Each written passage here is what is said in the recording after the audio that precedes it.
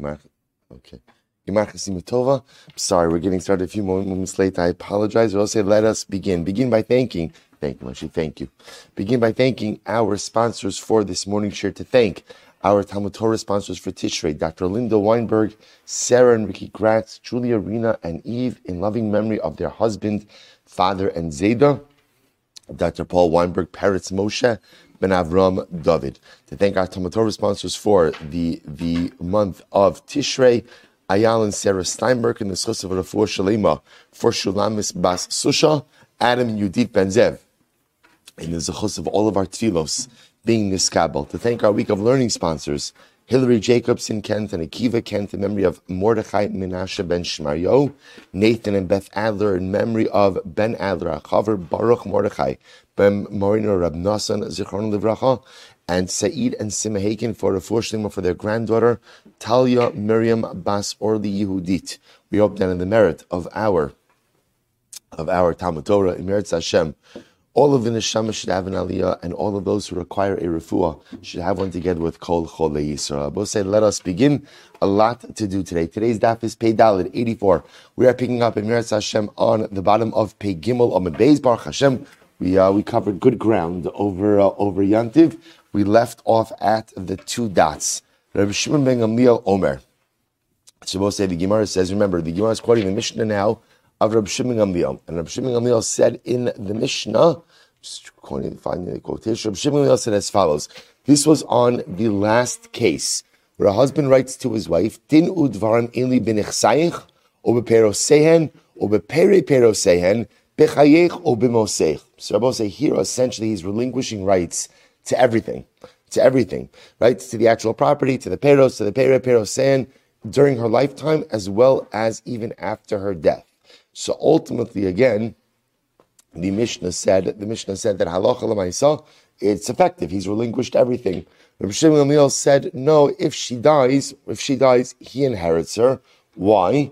Because ultimately, again, that part of the stipulation is void. Because that is masna amasha kasav batorah. He's going ahead and stipulating in a way that contradicts Torah law, since Torah law says that a husband inherits his wife. And any time you make a Tanai, which runs contrary to the biblical law, the Tanai is batal. Tanai is batal. So says the Gemara, here we go. Amar Rav, halach Reb Shimon Gamliel, v'lo mitamei. Rav says, the halacha in fact follows Reb Shimon Gamliel, but not for his reasoning. Not for his reasoning. So the Gemara says, what does that mean? My halacha Reb Shimon Gamliel, v'lo mitamei. But say, what does that statement mean? So again, just very simply, Reb Shimon Gamliel essentially says like this. You can make a Tanai to go ahead and forego any rights you have in your wife's property. That's your right. The one thing you can't do is make a Tanai that says you will not inherit her. Because if you do that, you're making a Tanai which runs contrary to biblical law. Any time you make a Tanai contrary to biblical law, the Tanai is batal. Comes Rav says the halacha follows Reb Shimon Gamliel, but not for his reasoning. Okay, what does that mean? So let's analyze. Say for and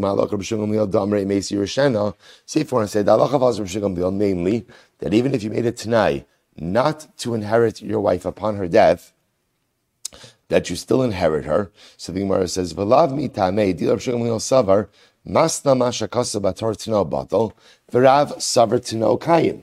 They both say maybe what Rav is saying is like this: the halacha follows Reb Shimon Gamliel, but not for his reasoning. Namely, what Reb Shimon Gamliel holds that masna amasha kasa batorah. If you make a Tanai which runs contrary to biblical law, what's the halacha? Your Tanai is batal. Whereas Rav holds that your Tanai works. Rav says you can make a Tanai which runs contrary to biblical law. Is that true?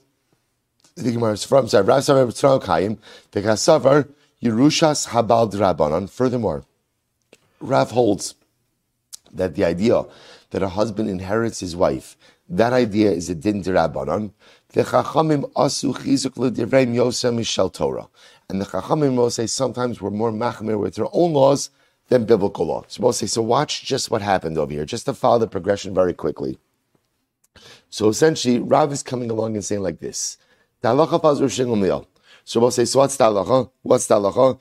A husband makes a Tanai not to get any benefit from his wife's property, the peros, during her lifetime and after her death. What's the halacha? The Tanai works when? During her lifetime, but when she dies, he inherits her. Rabbi Shimon Gamliel's logic is because you can't make it tonight, which runs contrary to biblical law. Rav comes along and says the halacha follows Rabbi Shimon Gamliel, but not for his reasoning. So we'll say, so what does that mean? So maybe that means that according to Rav says like this. Number one, Rav holds that if you make it tonight, which runs contrary to biblical law, it does work. Furthermore, again, Rav holds that the ability for a husband to inherit his wife, or the right that a husband has to inherit his wife, is only midrabanan. But even though it's drabanan, sometimes Chazal made their own halachas even stronger than da'oraisas. So Rav is agreeing with the bottom line of Rabbi Shimon Gamliel, but disagreeing ultimately again as to how they got there. Fine. To which the Gemara says, top of Peidal, v'savar Rav Tano Kayim. V'savar Rav Tano Kayim. Let's say it's incredible. No, during 2 days of Yontiv, we got a whole blot done. There must be a special siyata d'shmaya by Yontiv that I don't have during the week. Okay, in any event, the Gemara says as follows. V'savar Rav Tano Kayim. Does Rav hold that halacha l'maisa again? The Tanai is Kayim, right? Does Rav hold that halacha l'maisa again? That if you make a Tanai which runs contrary to biblical law, the Tanai works. V'ha itmar, both says fascinating case. Homer l'chavero almanas she'in lach alai ona. Let's listen to this case. Let's say I sell Ruvain an item, and I say to Ruvain, this sale will be valid on the condition that you have no claims of ona against me. We'll say, what's halachos of ona? Overcharging, undercharging. Remember again. So I say to Ruvain, this sale is valid as long as you have no claims of ona against me. What's the halacha? Rav Amar Yeshal Avona, Ushmuel Amar Ein Lo Alavana. So interesting if Shmuel holds that it works. Ultimately, again, Rav says it doesn't work. So what do you see from here? That Rav holds Masna Amash Shakasov Batorah to no batel. Rav, in fact, holds that when you go ahead and you make it tonight, which runs contrary to biblical law, the tonight is batel. So, okay, so he will say that's good news. He's agreeing with Rav Shimon Gamliel in that respect. Ella, so we'll say, so remember, we're trying to, this is actually one of these great discussions where the bottom line is clear and absolute, right? Everyone's agreeing on the bottom line. What's interesting is this statement of Rav, where Rav comes along and says that halacha l'maisa, again, the halacha follows Rav Shimon Gamliel, but not because of his reasoning. That's the piece we're trying to figure out. Ella, halacha, k'Rabbi Shimon Gamliel, do'amar hamasna amash shakasov batorah tina'o batel, v'lav mitame. Rather, again, we mean like this. The halacha is Rabbi Shimon Gamliel, who holds that if you make a tanai which runs contrary to biblical law, your tanai is batel, v'lav mitame, but not according to his reasoning. Why so? The Rabbi Shimon Gamliel, savar, meisi yirashena.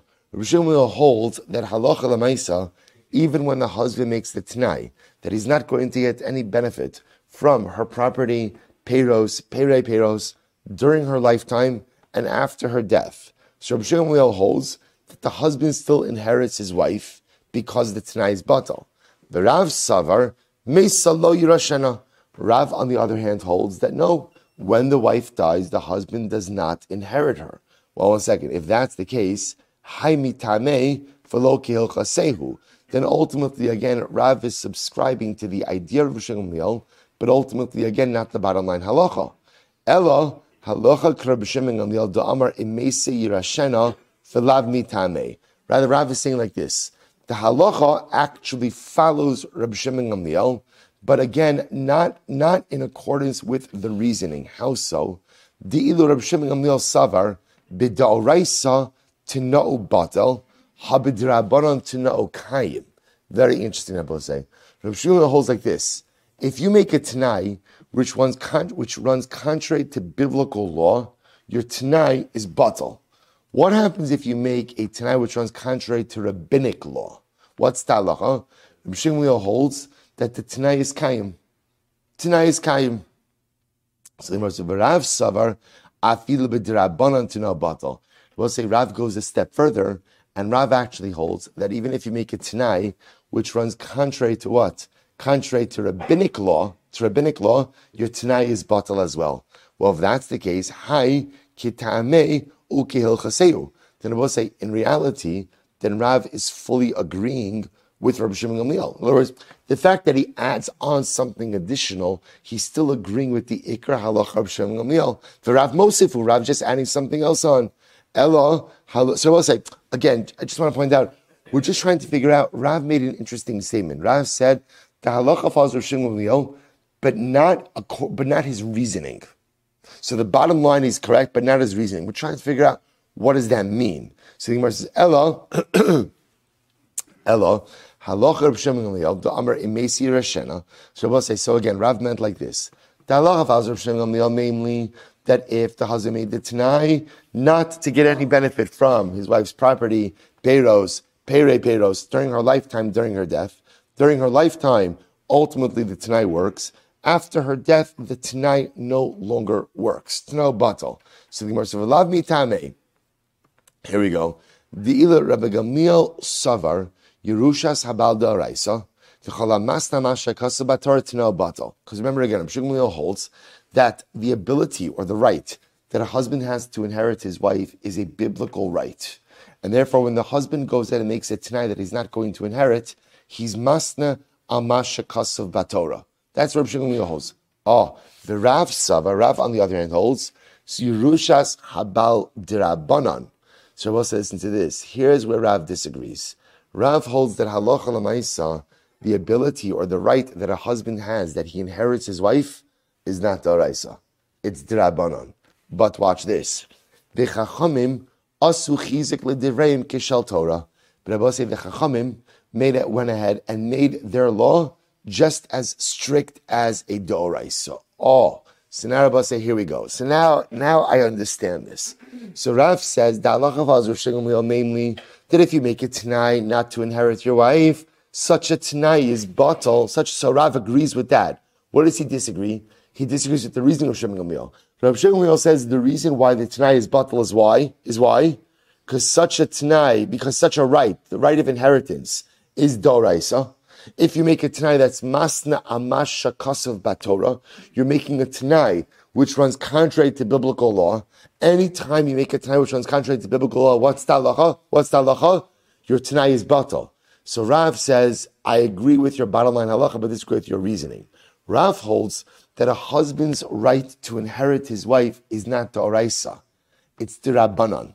But yet, if this is a case where Chazal made their enactment just as strict as biblical law. So I'll agree with the bottom line halacha Rabbi Shimon Gamliel, but disagree with your mechanism or disagree with your reasoning. Fascinating.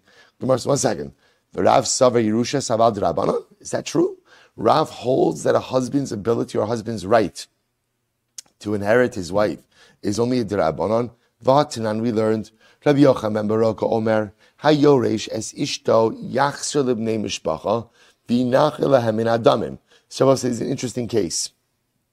Rabbi Yochanan ben Baruch says like this: a husband inherits his wife.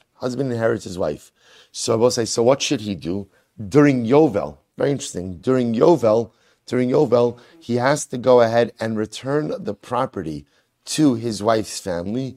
Lohen min hadamim. But ultimately, again, they have to pay him back.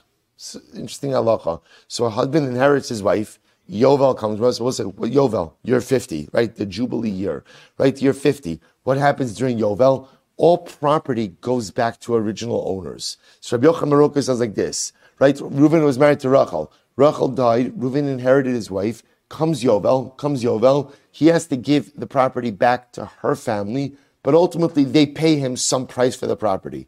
V'avinan ba. And we asked about this. My kasavar. I don't understand. What's going on over here?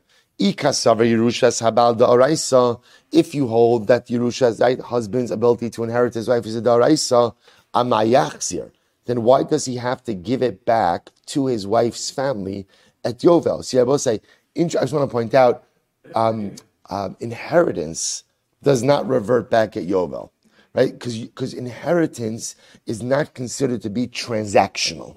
Only property purchases, right, conveyances revert back. But usually, again, inheritance does not revert back. So I don't understand, why is a husband giving back the inheritance from his wife during Yovel? If you hold that ultimately, again, it's Daraisa, it shouldn't go back. V'i D'Rabbanan, and if it's only D'Rabbanan, in other words, if you hold me D'Rabbanan, a husband inherits his wife, but not Daraisa, then it should go back at Yovel. And why should the husband get any money from his wife's family. So Rav says, we'll say Rav interprets this, the Olam Sharishasa Eshto Beis HaKvaros. Now we'll say this is interesting. What did the husband inherit from his wife? An unusual inheritance. A cemetery. A cemetery. Right? He inherits a cemetery. Now we'll say, now listen to this. So Rav says like this. We'll say, Rav is saying like this. Really, when a husband inherits his wife, such Yerusha is Doraisa. So why does he have to give it back to her family? Because he inherited a cemetery. Mishum Pigam Mishpacha. I will say it was, I don't know, common, but sometimes family had cemeteries, right? What was the point of a family cemetery? Take a wild guess, right?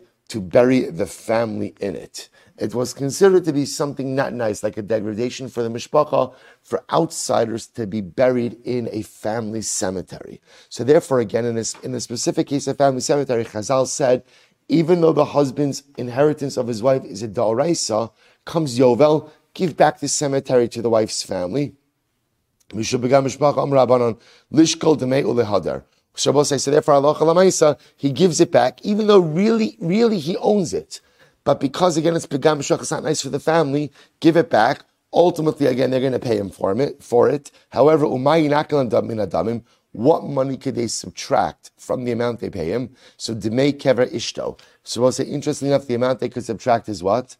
The value of his wife's grave. Meaning what? Since a husband has an obligation to go ahead and bury his wife, therefore they can subtract out that amount. Kidisanya, as we learned, hamocher, Kivro v'derech kivro, ma'amado u'makom espedo, ba'emenei mishpacha v'kovrin osa ba'karcha mishum pegam mishpacha. So we'll say, interestingly enough, halacha l'maisa, if a person sells off his grave, so let's say I have a family, I have a portion in a family plot, I sell off my grave, or again, I sell off the derech to the grave, the pathway to the grave, or ultimately, again, there's a spot for my eulogy, or a spot for my ma'amad, and I sell off these places. Interestingly enough, if I die, my family has the right to seize these things from the purchaser and bury me there. Why? Because I will say, again, to have someone not of the family buried in a family plot is considered to be a pegam mishpacha. Good, I will say, what do we see from here? It appears that Rav holds that a husband's inheritance of his wife is a d'oraisa, not a d'Rabbanan, to which the Gemara says, Rav l'tamid Rabbi Yochanan ben Baroga kamerlei v'leilu svirlei. So Rav, in reality, was just saying in accordance with the opinion of Rabbi Yochanan ben Baroga, but he does not agree with it. So therefore, I will say what comes out of here is as follows: a fundamental machlokes, Rav and Rabbi Shimon Gamliel, about a husband's right to inherit his wife. Everyone agrees that a husband inherits his wife. Rabbi Shimon Gamliel holds that is a din d'oraisa. Rav holds that it's a din d'Rabbanan. Therefore, again, in the Mishnah's case where the husband writes, din udvarim eli b'nechsayich, o b'peiros saying, b'chayech ula'achar moseich, essentially gives up all rights during her lifetime and her death. Rabbi Shimon Gamliel holds that Allah Chalamayse still inherits her. Why does he inherit her? Because the right of a husband to inherit his wife is a biblical right. You can't go ahead and make a Tanai which runs contrary to a biblical right. And if you do, the Tanai is batal. Rav says, Rav Shimon Gamliel, I agree with you, but not because you're reasoning. I hold a husband's right to inherit his wife is what? A d'Rabbanan. But Chachamim asu chizuk l'divren kishal Torah. The rabbis made their law as stringent as biblical law. And therefore, again, I will agree with you that in this case, when the husband makes a Tanai not to inherit his wife, the Tanai does not work. Beautiful. Mishnah. Misha meis v'niach ishu balchov was an interesting case. The Yarshin, a guy dies, we'll call him Ruvain. Ruvain dies. And when Ruvain dies, what happens? He leaves behind a wife, Rachel. Ubalchov, he also leaves behind some debts. The Yarshin, and inheritors. So he leaves behind a wife, kids, and debtors. It's like a regular day, right? And I say, so a wife, debtor, and kids. So the Gemara says as follows. So what's that halacha? Both say v'hayala pikadon o milva b'yad acher. Now both say Ruvain goes ahead and now has a pikadon. Pikadon means collateral, an object, right? So he leaves behind property that's in the possession of others, or ultimately, again, a milva. Somebody owes him money. So in other words, he leaves behind assets which are currently in the hands of someone else. In other words, Rabbi said they're not in the estate right now. In other words, they're part of the estate, they're owed to the estate, but not in the estate. So I'll say, what's the shaila? What's the shaila? Who gets the money? Who gets the money? Rabbi Tarfon says, Yinasnu l'kol shel Shabbat. Rabbi Tarfon says, you give it to the weakest position creditor. Okay, so it's not clear who that refers to. We'll see in the Gemara. Rabbi Kiva says, there's no rachmanis in din. No rachmanis in din. So who do you give it to? Eli Yinasnu liyarshin. Rather, Rabbi Akiva says, everything goes to the inheritors, to the estate. Shekulan tzrichen shavua, ve'en yarshin tzrichen shavua. Because we'll say, interestingly enough, an almana, right, a widow, if she wants to collect from the estate, she needs to collect with a shvua. Right? What's the shvua, Rabbi say? The shvua is that she has not been paid out during her husband's lifetime. Similarly, any creditors want to collect from the estate also could only collect with a shvua. The only people who don't need a shvua, who don't need an oath to collect from the estate or to inherit the estate, are the Yisomim. So Rabbi Akiva says, essentially, the Yisomim have the strongest position, and therefore the default is everything comes to them. When we say everything comes to them, everything comes back to the estate. Hiniach peros telushim in akarka. If, let's say, Reuven died and he left behind again detached produce, kol hakodem zacha bahen. Whichever one of the creditors acquires them first, acquires them. Zachsa isha yoser miksuvasa.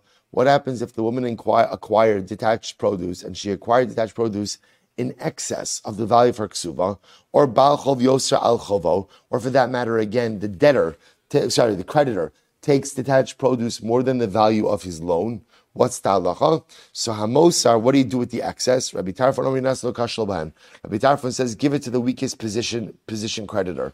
Rabbi Akiva says, there's no rachmanas in judgment.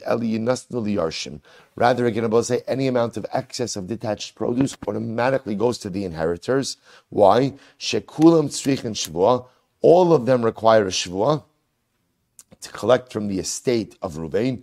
Ve'in hayarshin tzrichen shvua. But ultimately, again, inheritors do not require a shvua. Beautiful. Says the Gemara. Lama li lemisni milva. Lama li lemisni pikada. So let's remember again. The Mishnah begins with a statement, Ruvain dies, he leaves behind a wife, children, or I should say a wife, a creditor, right, and children. And he also has in his possession, right, a milva, a loan, which means, again, someone owes him money, or a pikadon. He deposited an object with someone else. In other words, there's money coming to the estate. It's not currently in possession, but it's coming to the estate. So the Gemara says, why do you need both the case of he's owed a loan and a pikadon? Why do you need both of those cases? To which the Gemara will tell you why. Milva, if it would have just said a loan, Rabbi Tarfon mishum de milva lo tzad nitna. That's Rabbi Tarfon says, give it to the weakest position, right? To the weakest position, right? Why? Because a milva is not considered to be owned by the estate. There's a concept that when you lend money, that money becomes that money becomes owned by the debtor, and it's in the debtor's possession. I would have said that's the case. Rabbi Tarfon says that goes to the weakest position creditor of the estate.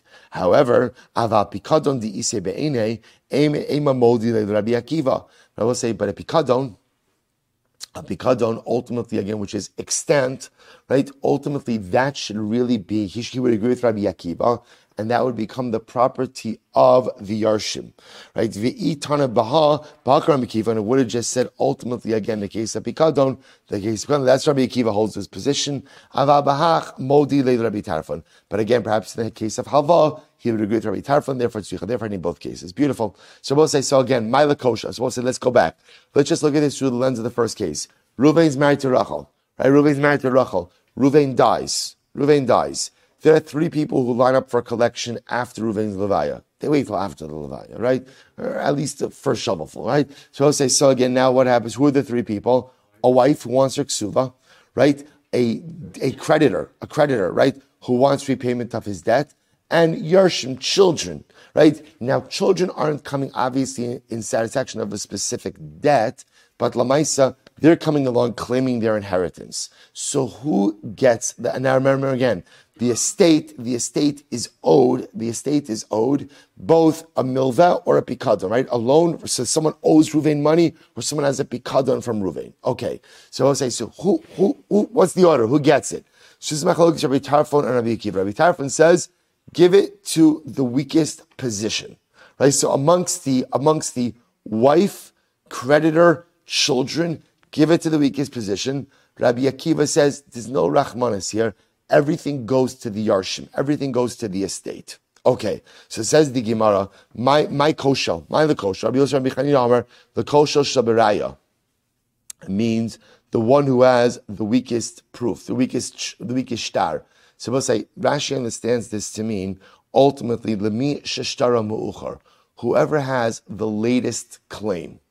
The latest claim. So we'll say, in other words, so if you look at this, so you have children, a wife, and a creditor. So whose claim is latest? Whoever has the latest claim, in other words, whoever came on the scene last, that's considered to be the person with the weakest claim. Rabbi Yochanan says, no, it means to the ksuva of the wife. Why? Mishum china. So we'll say, it's actually interesting.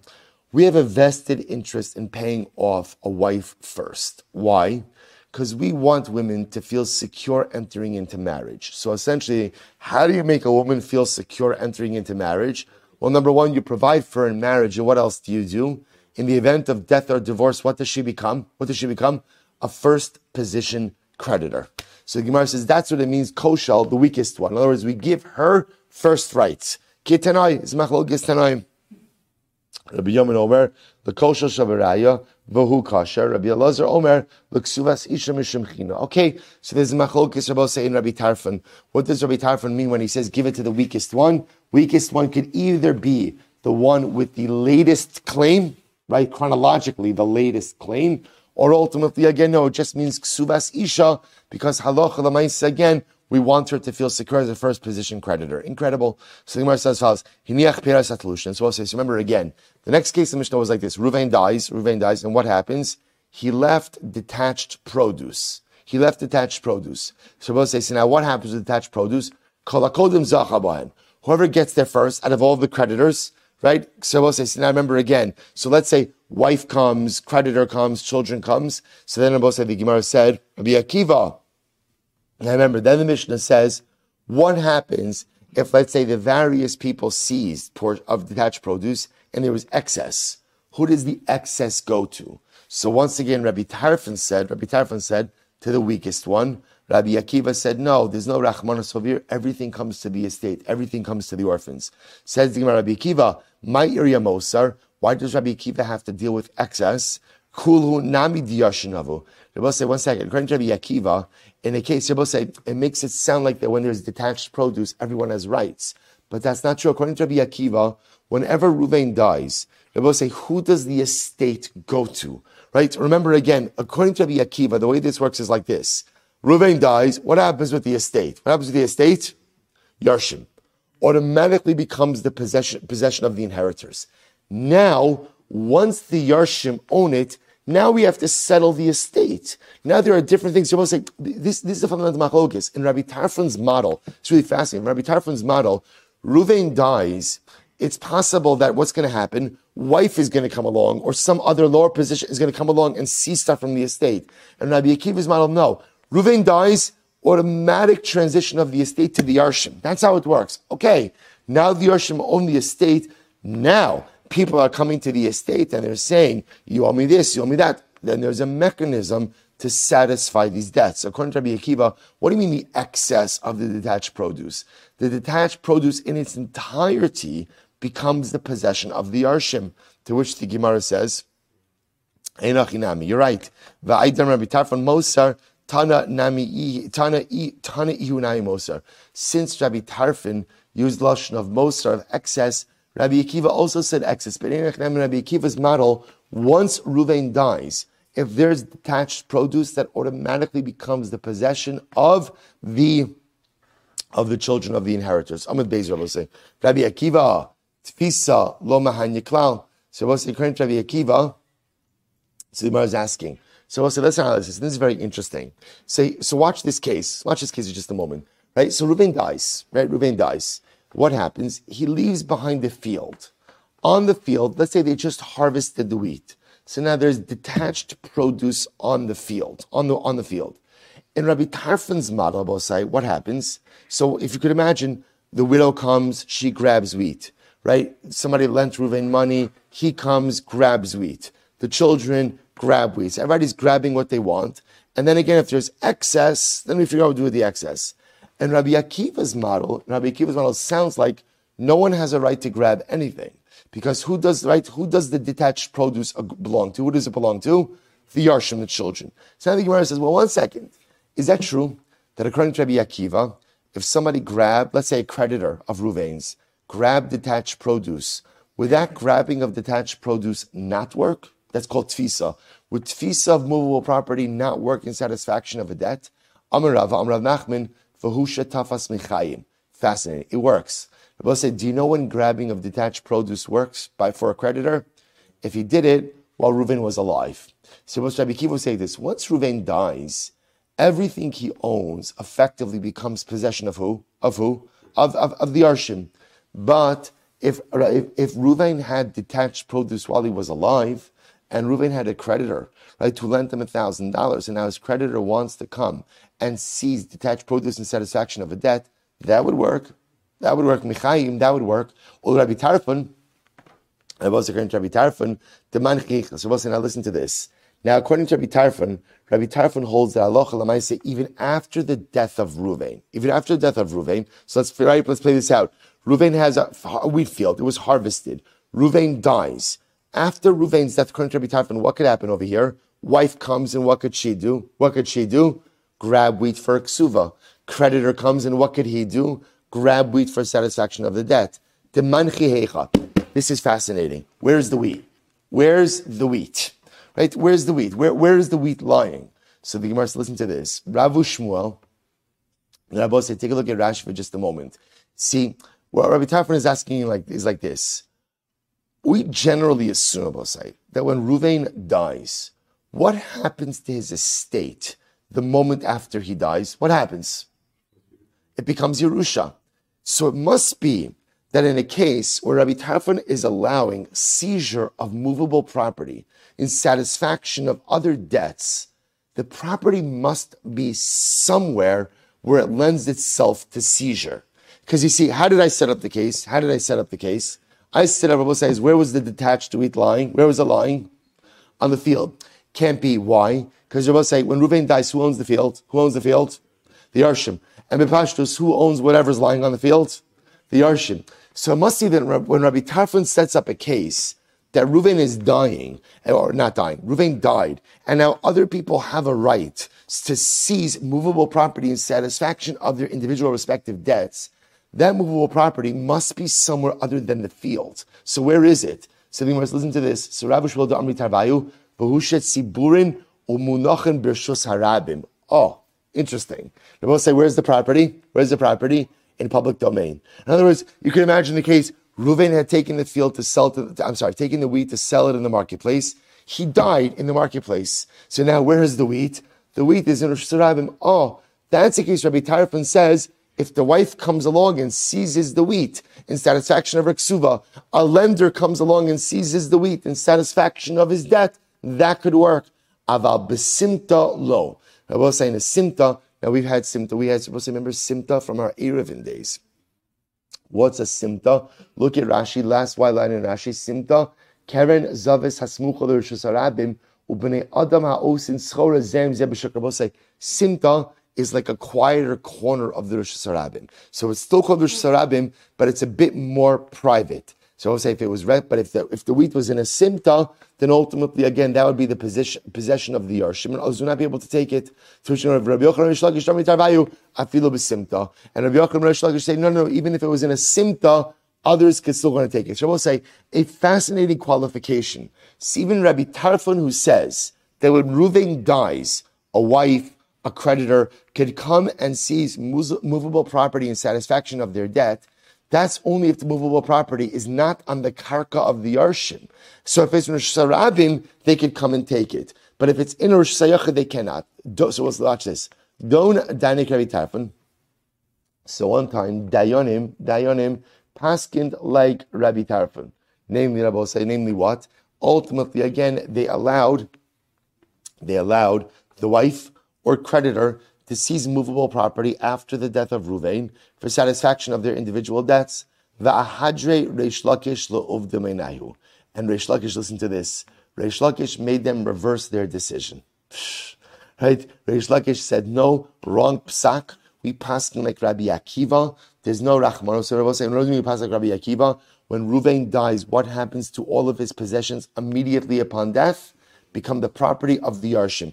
Okay, wife, you want to collect your ksuva, debtor, right, creditors, you want to collect your debt. There's a mechanism, right? You're not without recourse, but right after death, it becomes the possession of the Yarshim. Suddenly, Rabbi Yochanan, Asisa Kishal Torah?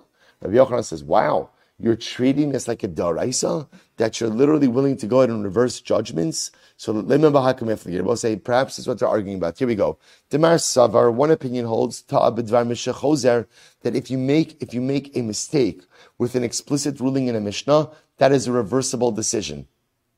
Umar Savar tar b'dvar Mishnah eno chozer. The other opinion says, no, even if you make a mistake in an explicit ruling in a Mishnah, you don't reverse. And therefore, again, both say, that's the machlokes. No, it's not true. Everyone agrees that if a Beis Din makes a mistake with an explicit ruling of a Mishnah, ultimately, again, the mistake is reversed. It's reversed. Well, so here's machlokes. One says the halacha always follows Rabbi Akiva whenever he's arguing against someone else. But not when he argues against his Rebbe. Umar savar halacha filu me rabo. Others say that halacha even follows Rabbi Akiva even when he argues with his Rebbe. And Rabbi say we're assuming over here that Rabbi Tarfon is Rabbi Akiva's Rebbe. People say the other possibility is everyone agrees that halacha follows Rabbi Akiva when he's arguing with his fellow, but not with his Rebbe. Here's what they're arguing about. Mar savar Rabbi Tarfon Rabbo Hava. One says Rabbi Tarfon was the Rebbe of Rabbi Akiva. Umar savar chaveira hava, and ultimately one says it wasn't his Rebbe, but rather it was his colleague. The other possibility is the kuli alma chaveira hava. Everyone agrees that Rabbi Tarfon was Rabbi Akiva's colleague. V'hacha b'haka miflagi. Here's what they're arguing about: Mar savar halacha itmar, umar savar matin itmar. One said that halacha follows Rabbi Akiva. The other said not that halacha follows Rabbi Akiva, rather we lean like Rabbi Akiva. So also we'll stop over here for today. So again, we're leaving off with this machlokes Rabbi Akiva and Rabbi Tarfon, namely what happens with an estate when Ruvain dies. According to Rabbi Akiva, everything automatically becomes the possession of the Yarshim, and everything is settled from there. According to Rabbi Tarfon, not true. According to Rabbi Tarfon, we give the property first to the weakest position. What's the definition, ultimately, again, of weakest position? That's a machlokes. Either whoever's claim came later, or ksuvas isha. Halach l'maisa, we'll see tomorrow. Shkoyach.